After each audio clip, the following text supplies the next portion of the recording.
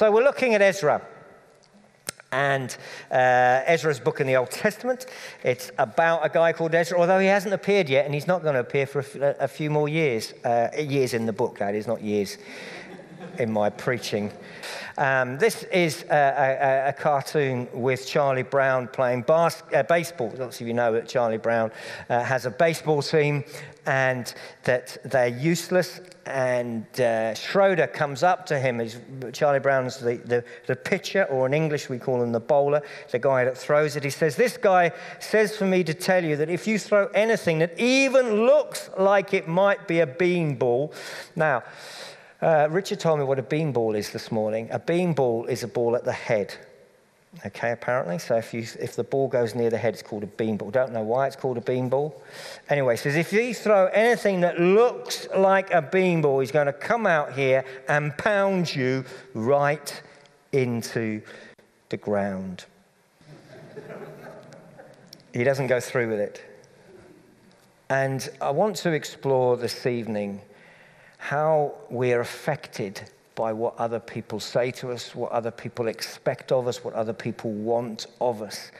When people intentionally or unintentionally intimidate us, whether they're people we love and we just are desperate to please them, or whether they're people that we're fearful of and we don't want to be hurt and damaged by them.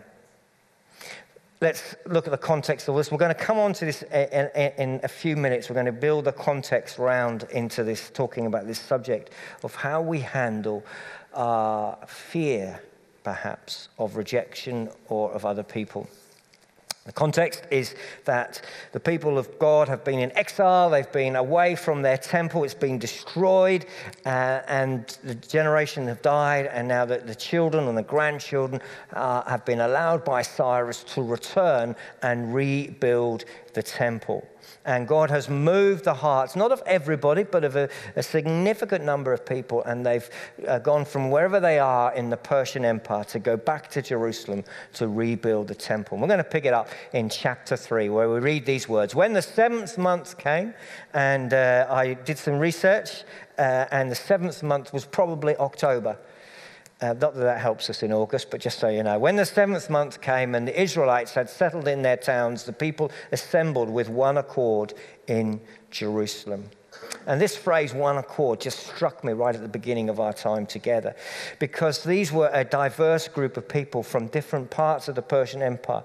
And what does it mean that they had one accord? It means that they had one sole purpose, which was to rebuild the temple. But they were people with different skills. We're going to discover that in the next chapter. They had all kinds of different abilities. They were not the same. And when we think about unity within Christianity or unity within humanity, it's not about conformity. It's not about being the same as other people. These were people who had different contributions to make to the rebuilding of the temple. They had different abilities. And they quite probably had different emphases. They probably had different parts that they thought were more important than other parts. And for me, that's very much like church life. Because lots of you have different things that you think are really important, whether this is your church or another church, the things that really matter to you. And these people came together with their different emphases. They probably had different strategies. They probably had different ways in which they felt it should be done and carried out. But they were of one purpose. They had one accord. And when we think about unity, unity is not everybody agreeing with me or with you. Because it's very clear as I look at us that God has made us to be different. We're different shapes, we're different sizes, we have different skills, we have different abilities, we have different temperaments, we have different characteristics.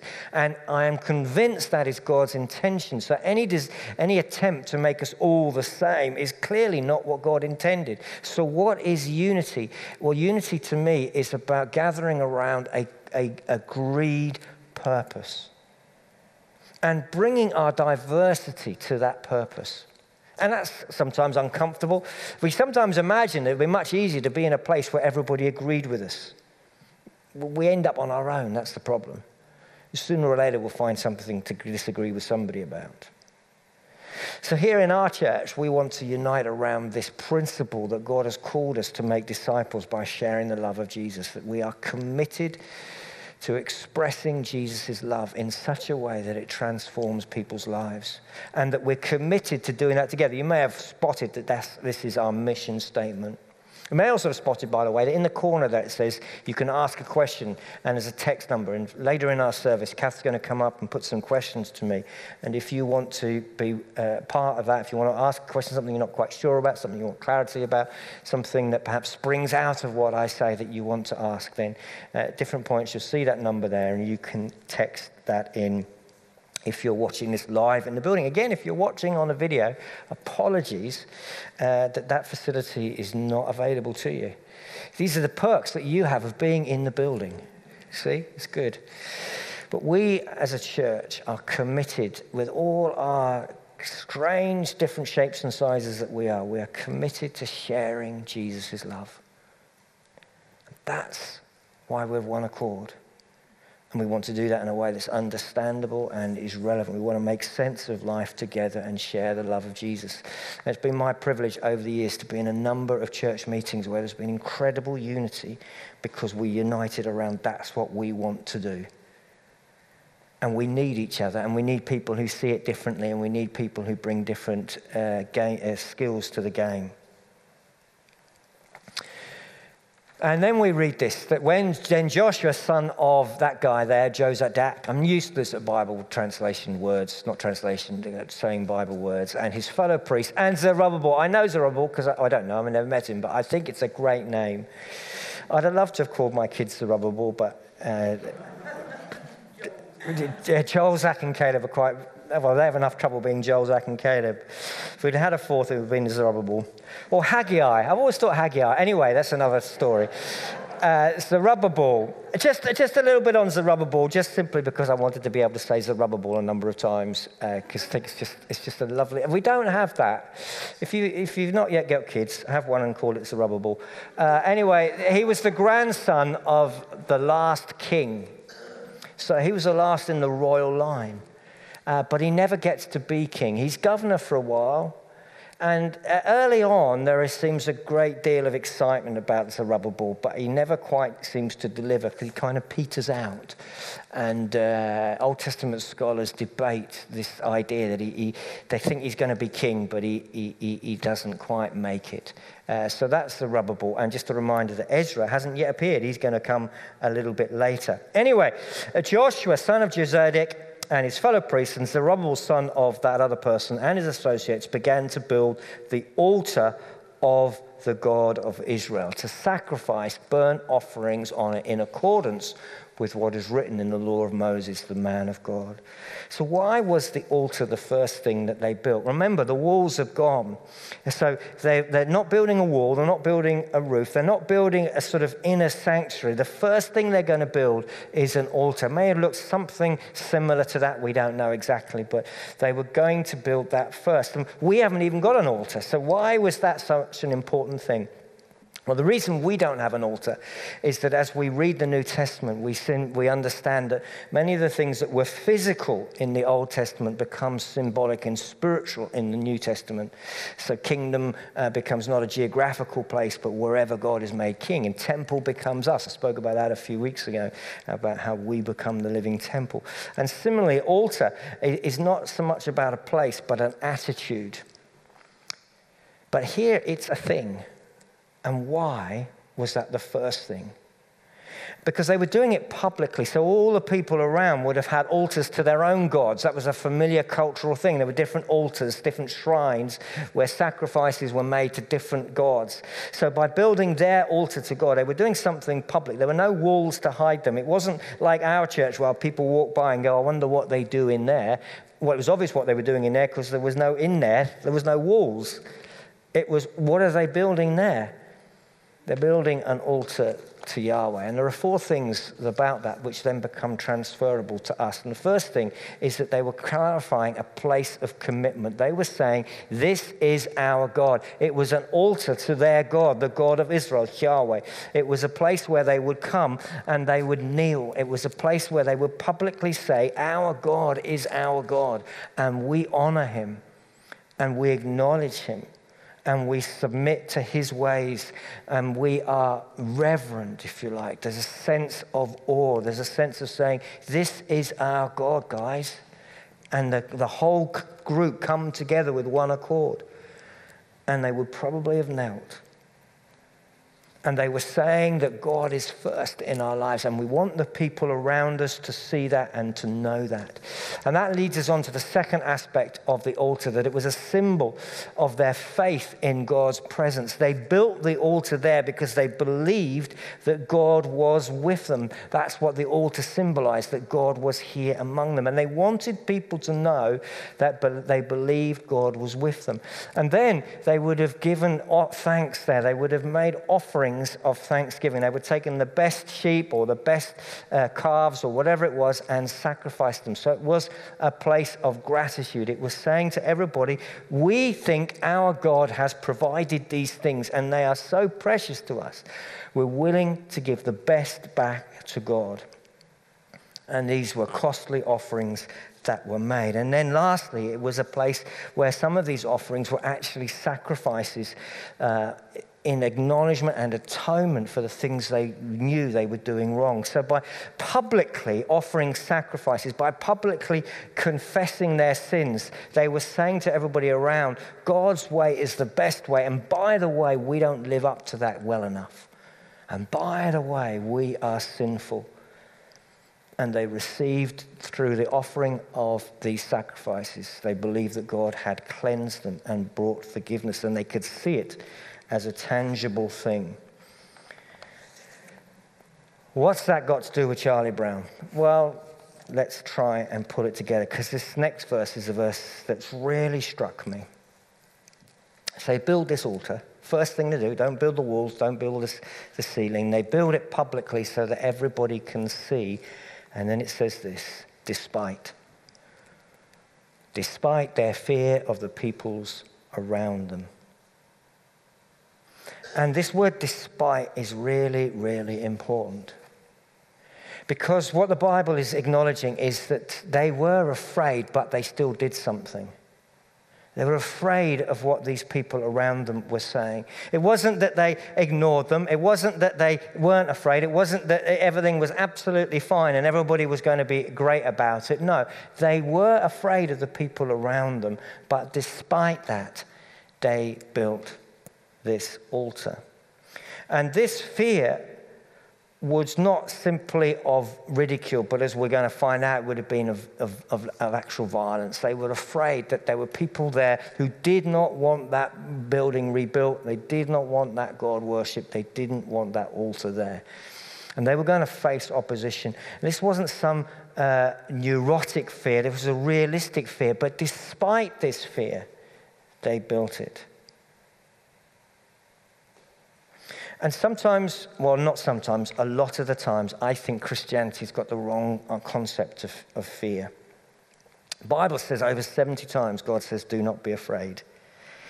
But he doesn't say that because fear is wrong. Fear is useful. Fear is wise.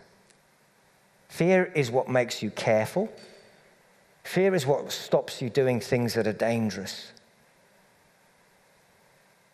But God says, do not be afraid, because fear can take over and be too much and can be too painful.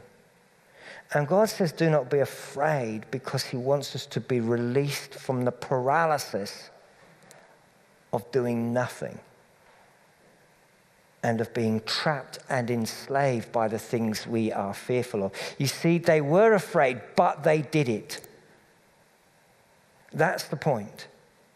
They're not condemned for being afraid, but they might have been condemned if they had done nothing because of their fear. Fear isn't wrong. It's what fear does in us that may be good or bad. Charlie Brown is always admiring from a distance a girl who he really likes, but he's too scared to talk to. He says this, it's stupid to just sit here and admire that little red-haired girl from a distance. It's stupid not to get up and go over and talk to her. It's really stupid. It's just plain stupid. And then he says, so why don't I go over and talk to her? Because I'm stupid. And many of us feel stupid. And we feel that there's something wrong with us because we're nervous or anxious or fearful. But it isn't the nerves or the anxiety or the fearfulness that's the issue. It's whether we are able to go through it despite it. Courage is not the absence of fear, but the mastery of it. So in what ways might our fears be similar to perhaps their fears around building the altar? In other words, what are we afraid of by publicly doing those 4 things that I said to you the altar was about? Are there ways in which we are fearful of publicly committing? It may be that we've not yet been baptized. And we're just fearful of standing on this platform and telling people that we want to love and follow Jesus. Maybe we're fearful of not living up to it. We're fearful of those who are close to us of saying, you hypocrite. And maybe that's the reason why, yes, we've been baptized, but we haven't, in our workplace or among our friends, we try and hide our faith. We try and put it in a way that people don't really spot. What did you do at the weekend? Oh, not much. What were we doing last night? Oh, this and that. Because we're frightened of people saying, if you call yourself a Christian and you do that. I need to say that the fear of somebody saying to you, you call yourself a Christian and you do that, is realistic. It's so realistic that there's no way you'll ever get out of it. Sooner or later, somebody's going to say to you, you call yourself a Christian and you do that. It's happened to all of us. In fact, if it hasn't happened to us, there's something going wrong. Because it happens. And maybe we're so frightened of a sense of it just being so difficult to follow Jesus. And this aspect of proclaiming God, that God is with us, perhaps we're fearful of that. Perhaps we're fearful of the insensitivity of being and working amongst those of other faiths. And we don't want to, we're frightened that somehow if we call ourselves a Christian, that will in some way offend other religions. I think many of us work alongside folks from other faiths here in Birmingham. Most of us have discovered that it's not the people with other faiths who are insensitive. They're quite pleased when we have a faith. It's the people of no faith that they find difficult. And there may be some of us that work in contexts where to be a Christian is really difficult. And it is a legitimate fear. And so the question is, what are we going to do despite our fears? And maybe we're fearful of being laughed at or rejected, maybe within the family, maybe within the community, maybe amongst a workplace. We're frightened of what people will say. And they were frightened, but they still did it. And I want to talk in a few moments about some ways in which we can move forward in that area, where we can do the things that we feel we want to do, even though we're afraid. What is it that stops us being thankful? It may be that we are frightened that if we give thanks for our health or our job or our family or all the good things that we see in our lives, that those that we're living close to or talking to who don't have those things, that they will feel that we're rubbing it in. And so we hold back on giving thanks because we don't want anyone else to see it, and it's difficult.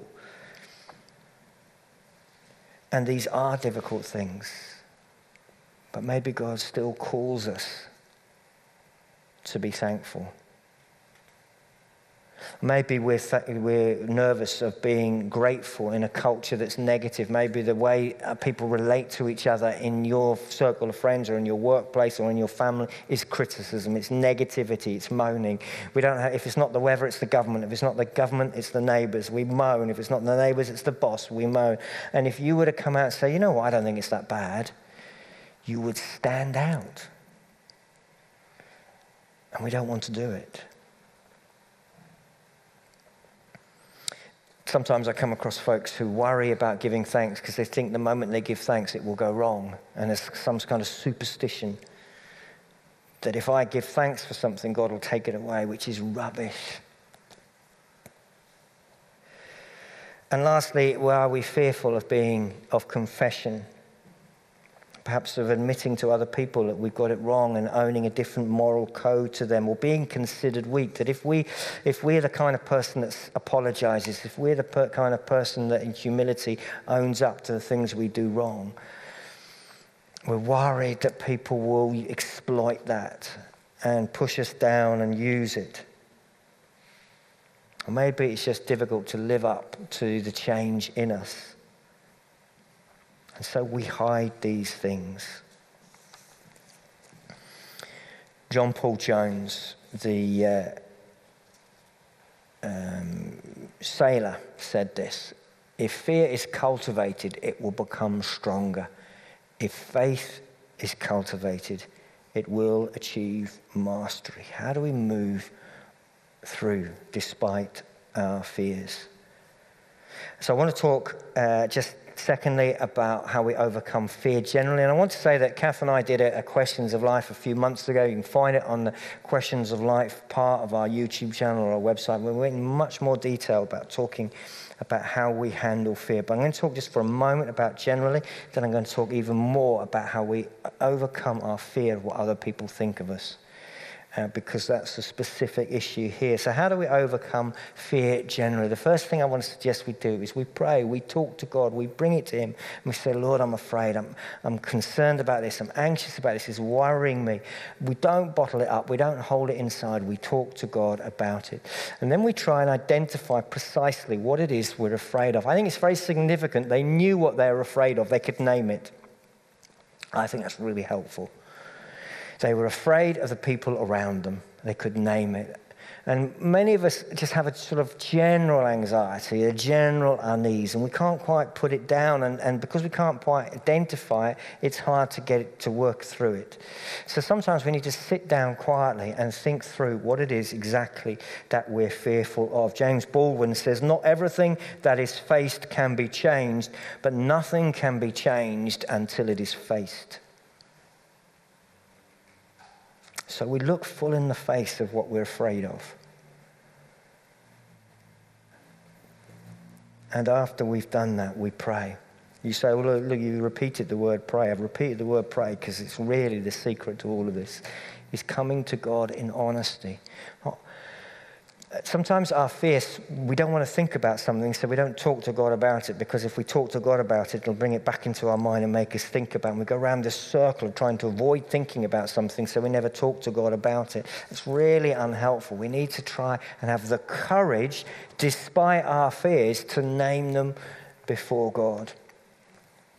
And then one of the things we talked about in the Questions of Life video or podcast, if you go back and find that, is to assess the probability of something. In other words, we work out, is it likely or unlikely? Some of us are fearful of things that are possible, probable. Some of us are fearful of things that are extremely unlikely.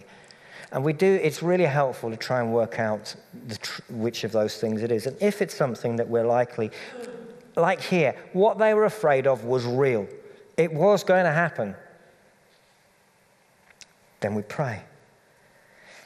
And then I find it helpful, and I think many people do, is to begin to plan strategies. Okay, when this happens, what am I going to do?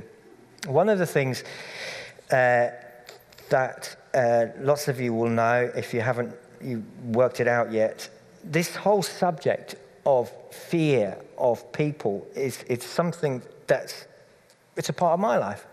I'm very, very nervous of people. I'm desperate to please, sometimes unhealthily, like a little dog, unhealthily. I want to please people. I'm very shy. I'm fearful of saying the wrong thing, and I'm awkward in social interactions. I'm incredibly scared before I come and stand in front of church every Sunday morning. So one of the things that, there's an element of hypocrisy, but there's an element of me saying to you, despite my fear, I can stand here and do this. Despite my fear, I can be part of the leadership of a church. And so this is coming a little bit more from personal experience. And the thing that's helpful to me is to plan strategies. So one of the things that I do, some of you will know this, is that I have thought through every crazy eventuality that could go wrong tonight and what I'm going to do. So if one of you stands up and shouts at me, please don't. But I do have a strategy. I have thought about what I will do. If something else goes wrong, if there's a fire goes off, all kinds of things, I've thought through what I need to do. That helps me. And so to face and say, this is what I'm afraid of, and when it happens, or if it happens, which is likely, this is what I will do, has really, really helped me. And if it's unlikely, if you sit down and go, I know it's hard for me to admit this, but the chances of the ceiling falling on my head tonight, the sky falling in, is unlikely. Then we pray. We say, Lord, I'm sorry, I'm struggling with something which I know isn't rational. Will you help me? Lots of you will know the book by Charlie Mackesy, The Boy, the Mole, the Fox, and the Horse. He says this: imagine how we would be if we were less afraid. And that's part of the next set of strategies around how we deal with the fear of what other people think of us, is to imagine being how we would behave if we weren't afraid of them. In other words, to set goals as to what we want to be like. Because our fear of others, whether it's folks who've long gone, whether it's the voices of parents in our minds who are long gone, but we're still carrying on their fears, or whether it's the fear of our children and what they will say or do, or it's the fear of our boss, or it's the fear of our friends, or it's the fear of our colleagues, or it's the fear of our community, or it's the fear of our church leaders, or it's the fear of our church members. It's my fear. We imagine, well, if I wasn't unhealthily doing this, what would it look like? In other words, they worked out that despite their fears, they were going to build the altar. So they imagined what the altar would be and how it would be the symbol of God being with them. Because they could focus on what they wanted it to be, they went through their fear. So how might we overcome the fear of others? Guess what the first thing to do is? Pray. Pray. And we say to God, Lord, you know that I'm influenced by wanting to please. And sometimes the fear isn't that we're fearful of violence, although some of us are, and some of us have experienced violence. But some of us, it's just the fear of them not being happy with us. And this is the question: how can I make you proud of me without making me ashamed of myself? That's really the issue. Is how do we be what God intended us to be when other people don't want us to do that, or when we imagine that they don't want us to do that? Well, we have to admit the fear.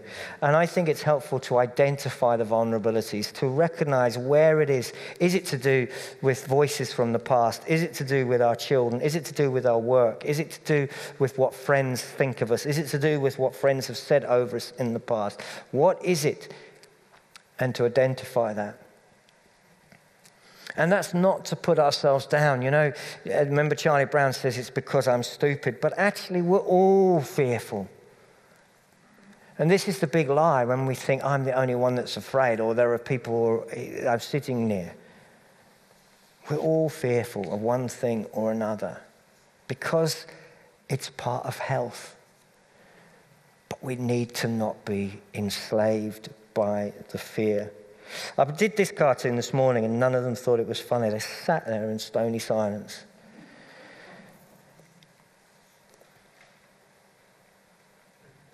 Honk if you do everything people tell you to do. The point is, we know that we're all affected by this peer pressure. So having admitted the fear and admitting our vulnerabilities, the thing that I find helpful is to decide on my priority. And this is to do with this imagining the fear. But for me, my priority in life is that I want to meet with God at the end of my life, and I want to hear him say, well done. I am desperate to please God. I want, with all my life and breath that I've got left, to do what he wants. That's the most important thing to me. My identity is to be a servant of Christ. That's all I want. And so when I'm worried about how I've got to have a difficult conversation with somebody else in the church, how I'm going to... I need to say that 95% of the time, being a people pleaser in church leadership is great because God wants you pleased as well. So that's okay. It's just 5% of the time what you want may not be what God wants. And I might have to say no or yes or stop or start or whatever it is. And when I am aware, if those conversations hit me without me thinking about them, they invariably go wrong. So I need to have thought about them. And I will worry about them. But despite my fear, I will try and say what needs to be said. The reason being that at the end of the day, I want to hear God say, well done, and I try and focus on that, and that helps me. Helps me to think beyond this difficult thing tonight or this difficult thing tomorrow. And when I think about having to say difficult things in church, last week I spoke about money. I hate speaking about money. I absolutely hate speaking about money. But it's the next part of the passage, and I have to do it. And I go, all I want to do, God, is please you. And the second it's connected to that is I want to be a person of integrity. I want to, and there are lots of ways in which I feel I'm not. And one of the things that worries me is if I ever become known as a person who says one thing to somebody and another thing to another person, because that's one of the problems of being a people pleaser. You'll say what they want to hear and you'll say what they want to hear, and actually they're completely opposite.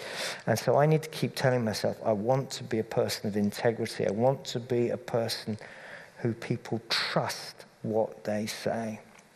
And so I hold on to those two things. And those two things are more important to me than pleasing people. Graffiti: avoid criticism, do nothing, say nothing. And what happens? You be nothing. And that's not what we want. So what I try to do is offset my fears. You know, we're in this time of carbon offsetting, of, you plant a tree to offset your CO2. So I try and offset my fears. In other words, what I do is I will think through what will happen if I carry on living in my fear and I don't do what I know I need to do. And I will think through what will happen if I don't say this, or if I do say this, what is the likely outcome? And I work it out until I get to the point where I realize that if I carry on doing what my fears are telling me to do, it will be worse. And I get to the point where I can see it's worse. And then that gives me the strength to go through and do that which I'm afraid of, because it's worse to sit inside and to go inside myself and to avoid and to take no risks and to do nothing of any value because I'm afraid. And I plan and practice my strategies, and we've talked about that already, of what I'm going to say, how I'm going to say it, what I'm going to say if they say this. If they say this, I'll say that. And I try and work it all through as much as I'm able. The last thing, and this is the thing that we hear from this story, is it wasn't one guy, it wasn't Zerubbabel who built the altar. Joshua and the others built the altar. And so the last thing I want to say is that God didn't intend us to deal with our fears on our own. But He puts us in community, puts us in church, He puts us in small groups, He puts us amongst people who we can say, this is what I'm afraid of. Will you pray with me that I might do it? Because when we pray, we're not praying for the feeling to change. We're praying for courage. You cannot have courage without fear. It's not courage if you're not afraid. And God wants to give us courage. That's why He says don't be afraid. It's not because we're suddenly going to feel differently. He's saying, I want you to just go forward, because I'm going to be with you and I will never leave you or forsake you. Again, from the boy, the mole, the fox, and the horse. Everyone is scared, said the horse, but we are less scared together. And so they built the temple. Not the temple, that comes later. They built this altar, and we read in verses 4, 5, and 6 how they offered the sacrifices. Read at the end of verse 6 that this was done before even the foundation of the temple had been laid. You think it would have been better if they were afraid to build the walls. They could have built a really good, convincing case before God because they were afraid of what people thought. They could have built the walls, then built the altar. But they didn't. And they did it together. Courage is an everyday thing. When we look reality squarely in the eye and refuse to back away from our awareness, we are living courage. Despite their fears, they looked reality and they said, despite my fear, I'm going to come and kneel in this altar in front of everybody. And I'm going to show people that this is my God and I'm devoted to him, despite my fears. It's not about feelings. It's about action. It's not about feeling faith. It's about acting on faith. We're going to worship a couple of songs together in a moment, and then Kath's going to come and ask some more questions and also perhaps share some of her wisdom as well on this subject. Some questions for us to reflect on. What priority for us is devotion to God? Do we want people to know? How public do we want to be about serving Jesus? Do we want this to be known? Do we want to hide it? Do we want to keep it secret? And what holds us back from people knowing that we love and want to follow Jesus? What are our fears about being known to worship God? And where do our fears rule us unhelpfully? As Mark comes to rejoin us, we're going to leave those on the screen for a moment or two for us to reflect on. Would you stand with me? Father, we bring ourselves to you because we can't come any other way. There's no point us pretending, and you wouldn't want us to do that. We come with our bundles of fears. The ones that we fight through and the ones that seem to hold us back. We bring them to you. Father, we ask that you would give us courage.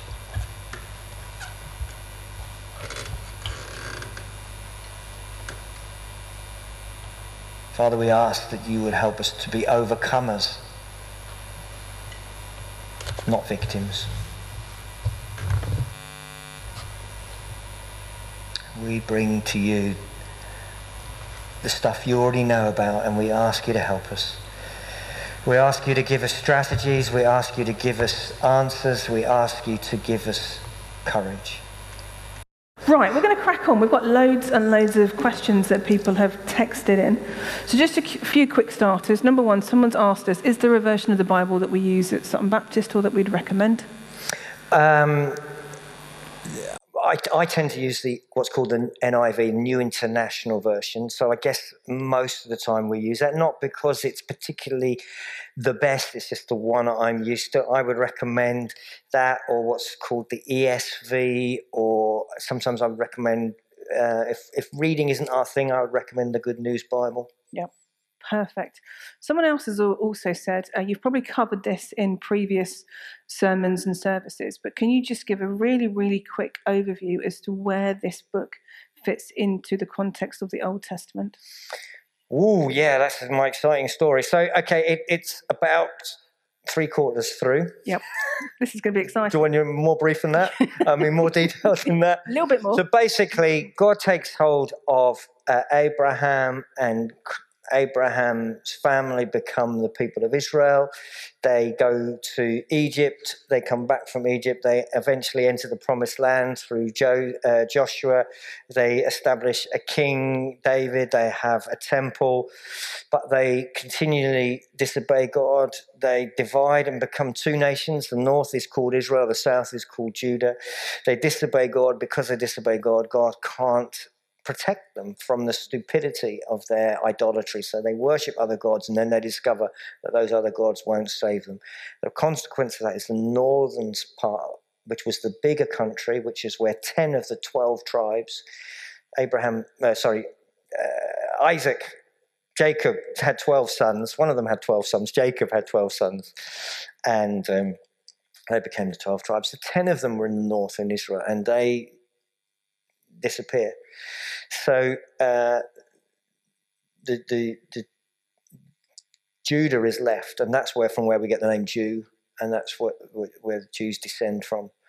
And Judah is left, but Judah does the same thing. It disobeys God. And Jerusalem is in the south in Judah, and the temple is there that they've built.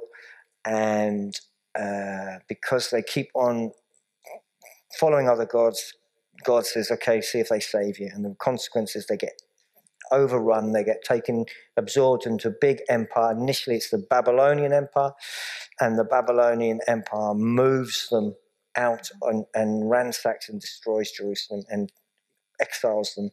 That goes on for about 70 years. The Babylonian Empire falls to the Persian Empire. Persian Empire then inherits all the Babylonian Empire, inherits these people from Judah, and Cyrus has a different strategy. His strategy is to try and get people to be happy with him. Mm-hmm. So he sends them back to rebuild a temple. That's where it occurs. Very good.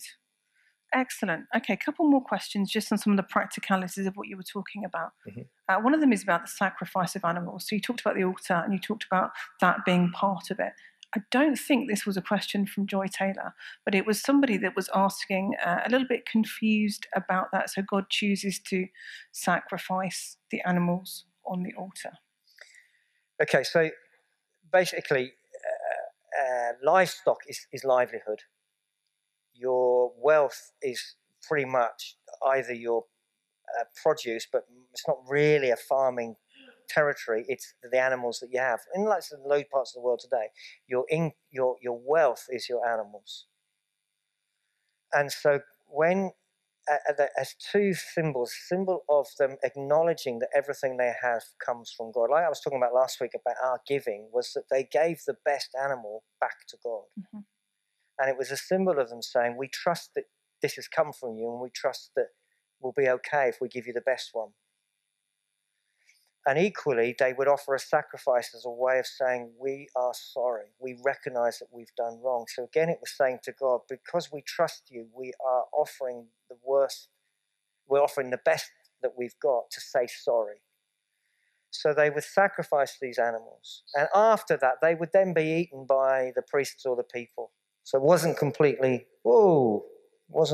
wasted.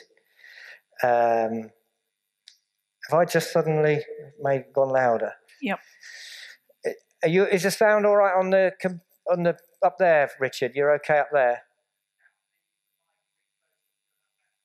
Oh, I never would have thought you'd have said that. There we go. How's that, Richard? Oh, okay. Lovely. So they were giving up for the community, mm-hmm. Ultimately that which was most precious to them. So the sacrifice was them giving of their wealth, if you like. Brilliant. Keeping on the same theme of the altar, you talked about the symbolism of it. You talked about the importance of that being the first thing that was built so everybody could see actually what they were all about. Someone's asked a question that in a lot of churches and Christianity today, we don't have altars, we don't have those kind of symbols that were really helpful in reminding and reinforcing some of the beliefs that they have. Are there other things that we have in their place, or do you think that's something that we miss out on in the non-traditional sense of Christianity? Well, I think there's two things. Firstly, there is always the danger with an object that you lose the meaning of it and you just have the object. And you've got to remember, they had put all this emphasis in the temple, and ultimately God had allowed it to be destroyed. Mm-hmm. So the objects are in and of themselves. They are symbolic, but they have no value in themselves. They made that mistake. One of the reasons why the temple fell was that they said God would never allow the temple to fall. And he says, "Oh, I don't live in that temple." And so if we put too much store on a thing. You mustn't touch that or whatever. We've missed the whole point. Yeah. The second thing is we don't have an altar because Jesus is our sacrifice. And so we don't need to offer sacrifices anymore. But the vast majority of churches would have a cross. Yeah. To remind us at the very center of what we're doing is that Jesus became the sacrifice for us. Yeah. So we don't worship or bow before the cross because that isn't Jesus. Mm-hmm. That is a reminder of Mm-hmm. Jesus. Yeah. But we will have a cross to remind us of Jesus. Mm-hmm. But that is not in itself sacred. It's a lovely piece of wood that came from our old church, and we've put some fancy lights on it, but it is not a thing to be worshipped. Mm-hmm. And there's always the problem when the symbol becomes the center of attention. Yeah. And that was the mistake they made. And now that Jesus becomes the temple, becomes the sacrifice, and all of that's really important that we focus on Jesus and not things. We also take communion. That's not an altar or anything, but again, it's a symbolic reminder. We take bread, we take the cup to remind us of his body and his blood. Baptism, another great symbol. We don't become a Christian by being baptized, but it symbolizes our commitment. Mm-hmm. Brilliant. And so they were kind of living out their faith. Here we are. This is us for everybody to see. And you talked a bit about us and how we might do that. So I've got a couple of questions from people around that. If you just bear with me, there are so many that I've got to find it. Okay, someone wrote this in, and it could have been me that wrote this question. It's fantastic. What should we do if people we work with wrongly perceive us as being perfect? I mean, that could have come from me, obviously. I don't know why you're laughing. What should we do if people we work? So you're trying to live out your Christian faith, and there's this sense of, oh, you're perfect, you've got everything sorted, when actually we may not do. Yeah. I think that vulnerability and honesty is really important. And I think we shouldn't pretend that we don't get anxious or pretend that everything. So I think being honest is really important because people don't need a false faith that is perfection. They need to know a faith that works with imperfection. Mm-hmm. So I think the more we are honest, I'm a huge believer in just saying sorry, in owning up. If anybody works amongst us for long enough, they'll know that we're not perfect. And it's just being open and honest about that. And owning up to our struggles and our questions and our doubts. Because otherwise we convey that you can only be a Christian if you don't have doubts. Yeah. Well, then I'm not a Christian. We've talked about this before, haven't we? How some people won't come to church because they don't think they're good enough. And actually, I look around here, and most of you are good enough. I'm most certainly not good enough.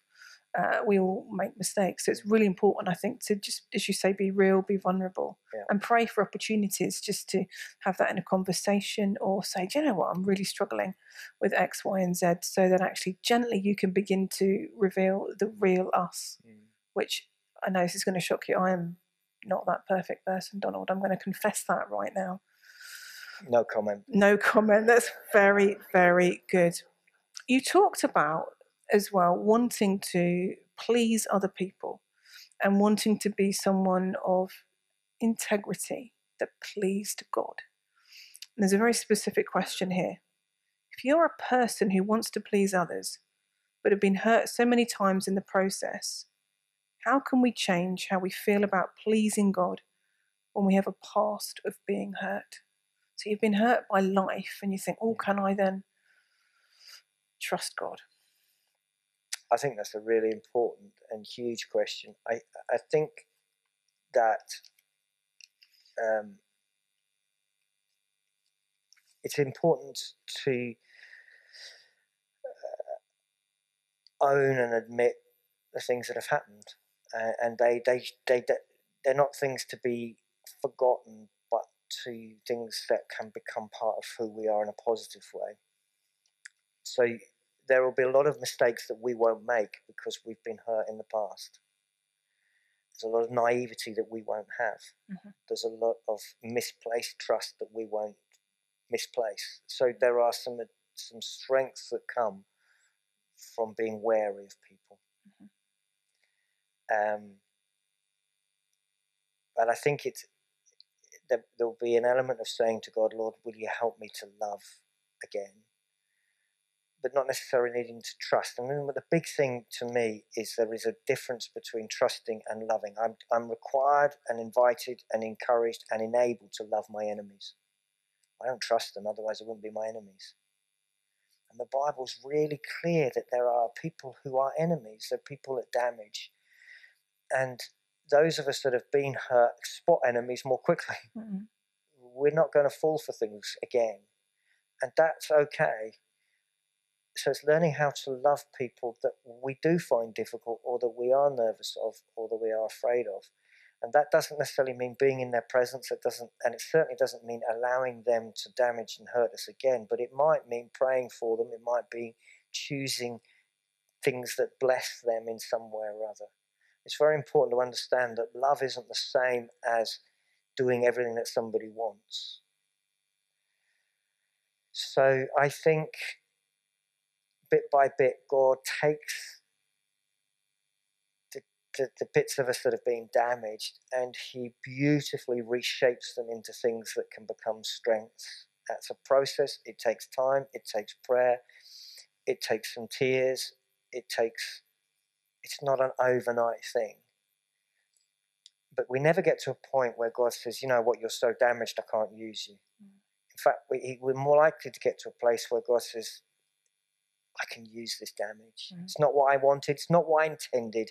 It's not a good thing, but I can redeem it. I can make something good come out of it. So I think if we find it hard to love and trust people, we acknowledge that. But there can be a way through that. I don't know if I'm answering that very well. No, yeah, I think that's great. I'd encourage people as well not to do it alone. It's obviously to do it with God, but find one or maybe two people that you trust, that you can be honest about, that can pray with you, that can journey with you in it, because it is a process and it does take time and it's very hard to do on your own. But you can get there. It is achievable. The thing is, there's two great dangers. The one is that you try to please everyone. The one is that you try to upset everyone. And both of those are equally damaging. Somewhere in the middle. So we both need to move in the middle. You try and please everyone. I try and upset everybody, and we need to know. Okay. Yeah. So we're a good team. So I know what we're working with. Okay. So we're going to move on to look more at fears now. We've got quite a few questions around fears. The first one, somebody says, fear divides us. So what would you say we could do as a community to help each other with fears so that we can come together with one purpose like they did in Ezra? Oh, that's brilliant. I think it's just being honest. Yeah. If we project onto other people that they shouldn't be afraid by pretending we're not afraid, and in somehow conveying judgment and criticism, then we divide. Yeah.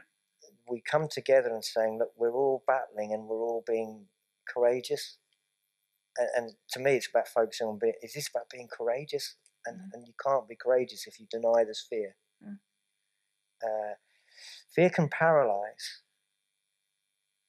but it can also stop us doing some very stupid things. Yes. And it can be incredibly healthy and incredibly a useful thing.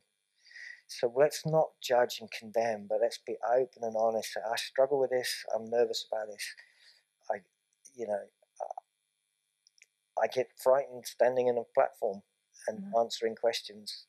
Let's be honest about that. Let's not pretend that in some way it's easy. So we're no less a Christian if we have fears, even though we're a human being. So the Bible might say things like, perfect love casts out fear, or my peace I give to you. It's a peace like the world doesn't understand. God does give us peace. Yeah. That's absolutely true. Yeah. But he doesn't always remove our fear. So just because we have fear and we don't have peace doesn't mean to say that we're not in a good place with God and we're getting things wrong. No, it's very important. The perfect love that casts out fear is about, we're going to go to another huge subject here. It is about fearing God. Because he says fear is to his punishment, but this is the context that Jesus died for us. So if we fear God's rejection, we fear that God doesn't love us, Perfect love casts out that fear. So it goes back to that question, is what we're afraid of likely or rational or true, or is it unlikely? And one of the problems that we've got ourselves into is that the Old Testament word, which is reverence and awe of God, is often translated in the NIV and virtually all, it's translated as the fear of God. And therefore, there's a whole load of people who think that God is frightening. He would be frightening if I have not confessed my sin. If I am going to go up to God and say, I don't care about all the damage I've done, then that would be a frightening thing to do. But the New Testament is trying to tell us, with the sacrifice of Jesus on the cross, we don't need to be afraid of God. He wants to welcome us into the curtain is torn, we talked about the other day. He wants to welcome us into his presence. So perfect love, casting out all fear, is about our relationship with God. It's not about my fear of COVID. It's not about my fear of driving too fast. It's not about my fear of walking through the streets of Sutton at 11 o'clock at night in the dark. It's not about my fear of spiders. That's not what that passage is about. It is about my relationship with God. Yeah. And the peace that that Jesus wants to give us, is the peace of saying, I've made the right decision, I'm going to go forward. So they were in that place where Jesus breathes on and the Spirit, they go out and they proclaim, but they're still worried about it, they're still nervous. And it's this thing of despite their fear. Yes. And yes, God wants to bring peace, but and there is a peace that passes all understanding. But I'm trying to explain. We have both and. You have peace, and don't do that because it's dangerous. You've got to hold the two together. And you can have peace and still, this is the right thing to do. Yeah. Step out in courage. Yeah. And trust me. Yeah. And I think that's sometimes helpful, not with major fears, but I think the fear of sitting on the platform doing whatever makes us reliant on God. That's a healthy fear that points us in the right direction. There's a peace about it, but there's also it's a little bit stressful. Okay, someone says, how do you overcome fear when it becomes crippling? So you have like this probably sliding scale of fear, don't you? You have some here. We're talking about the extreme. So you did this really helpful thing. You went through all those different points, which I think is great. Really, really helpful. What if you were at the extreme end of it? Is there anything else you would add into that? I think you'll need people to be with you. I don't think overcoming extreme fear can be done on our own. We need a community of love that helps us, and we take small steps. Yeah. And we go step by step forward. And sometimes we might need professional help. Yeah. And that's, again, not a sign of weakness. No, absolutely. It's a gift from God. Absolutely. And part, I suppose the other thing is sometimes we talk about being damaged in the past. A big healing part is when we're able to identify why we're afraid. And sometimes that memory will need healing. Yep. We need to pray talk that memory out, maybe professional help with trauma healing. But we sometimes, so I know I'm frightened of spiders because I can remember when a spider landed on my neck and my sister screamed. And I know that's why I'm frightened of spiders. It doesn't really matter. My life is not inhibited by it. But very often with the fears that cripple, there will be experiences or relationships that are the cause of that. Because fear in those crippling senses, it's experienced or passed on. It's not just happened. Yeah. And so sometimes in prayer and counsel and share and talking about it, we need to get to the root of that and bring that out into the light. But sometimes it's forgotten and it's buried, and that's really the problematic. And where we can say, look, this is what happened to me as a child.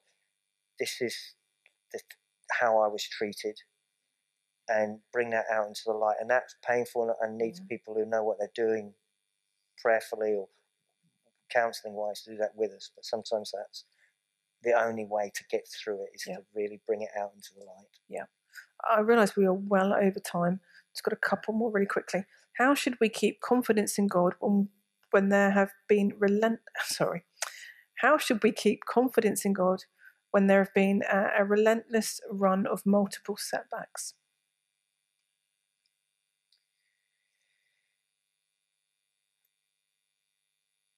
I think, it's painful.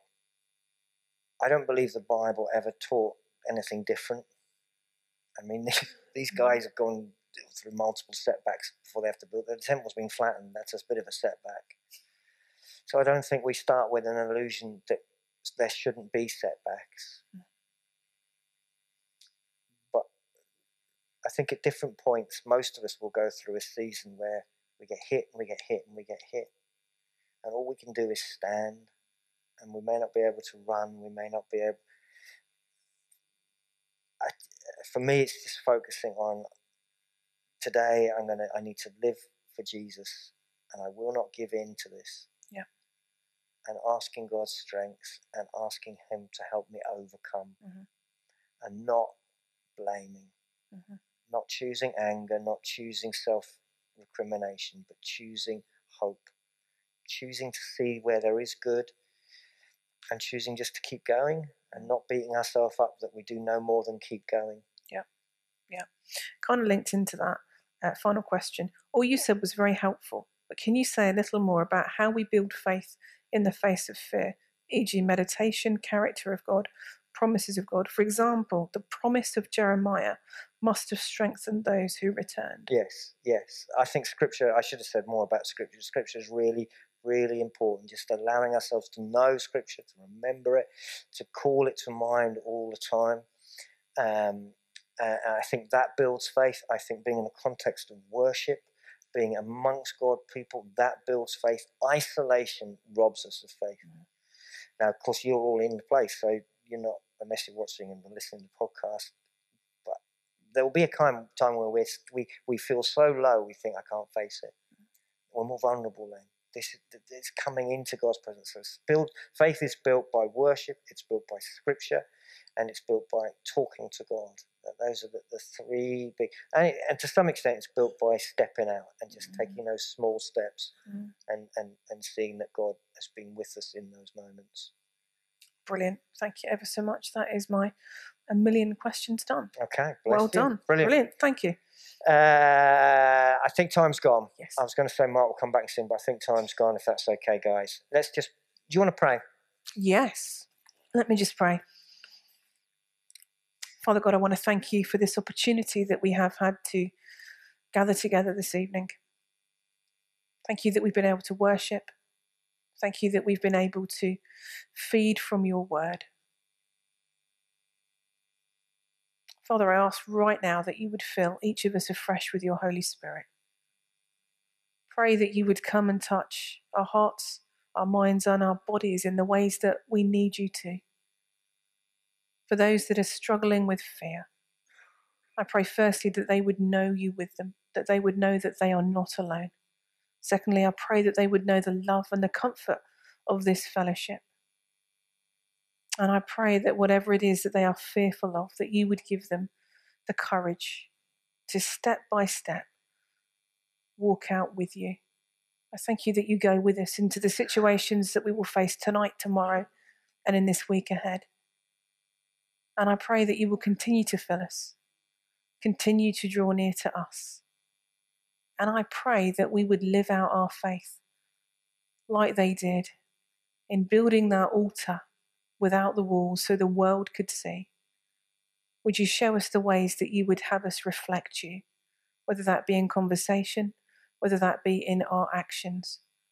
Would you equip and enable us to do that in the power of your Holy Spirit, that others may see you at work in us, that others would ask questions, that others would come to know Jesus Christ for themselves. For we ask it in Jesus' name. Amen.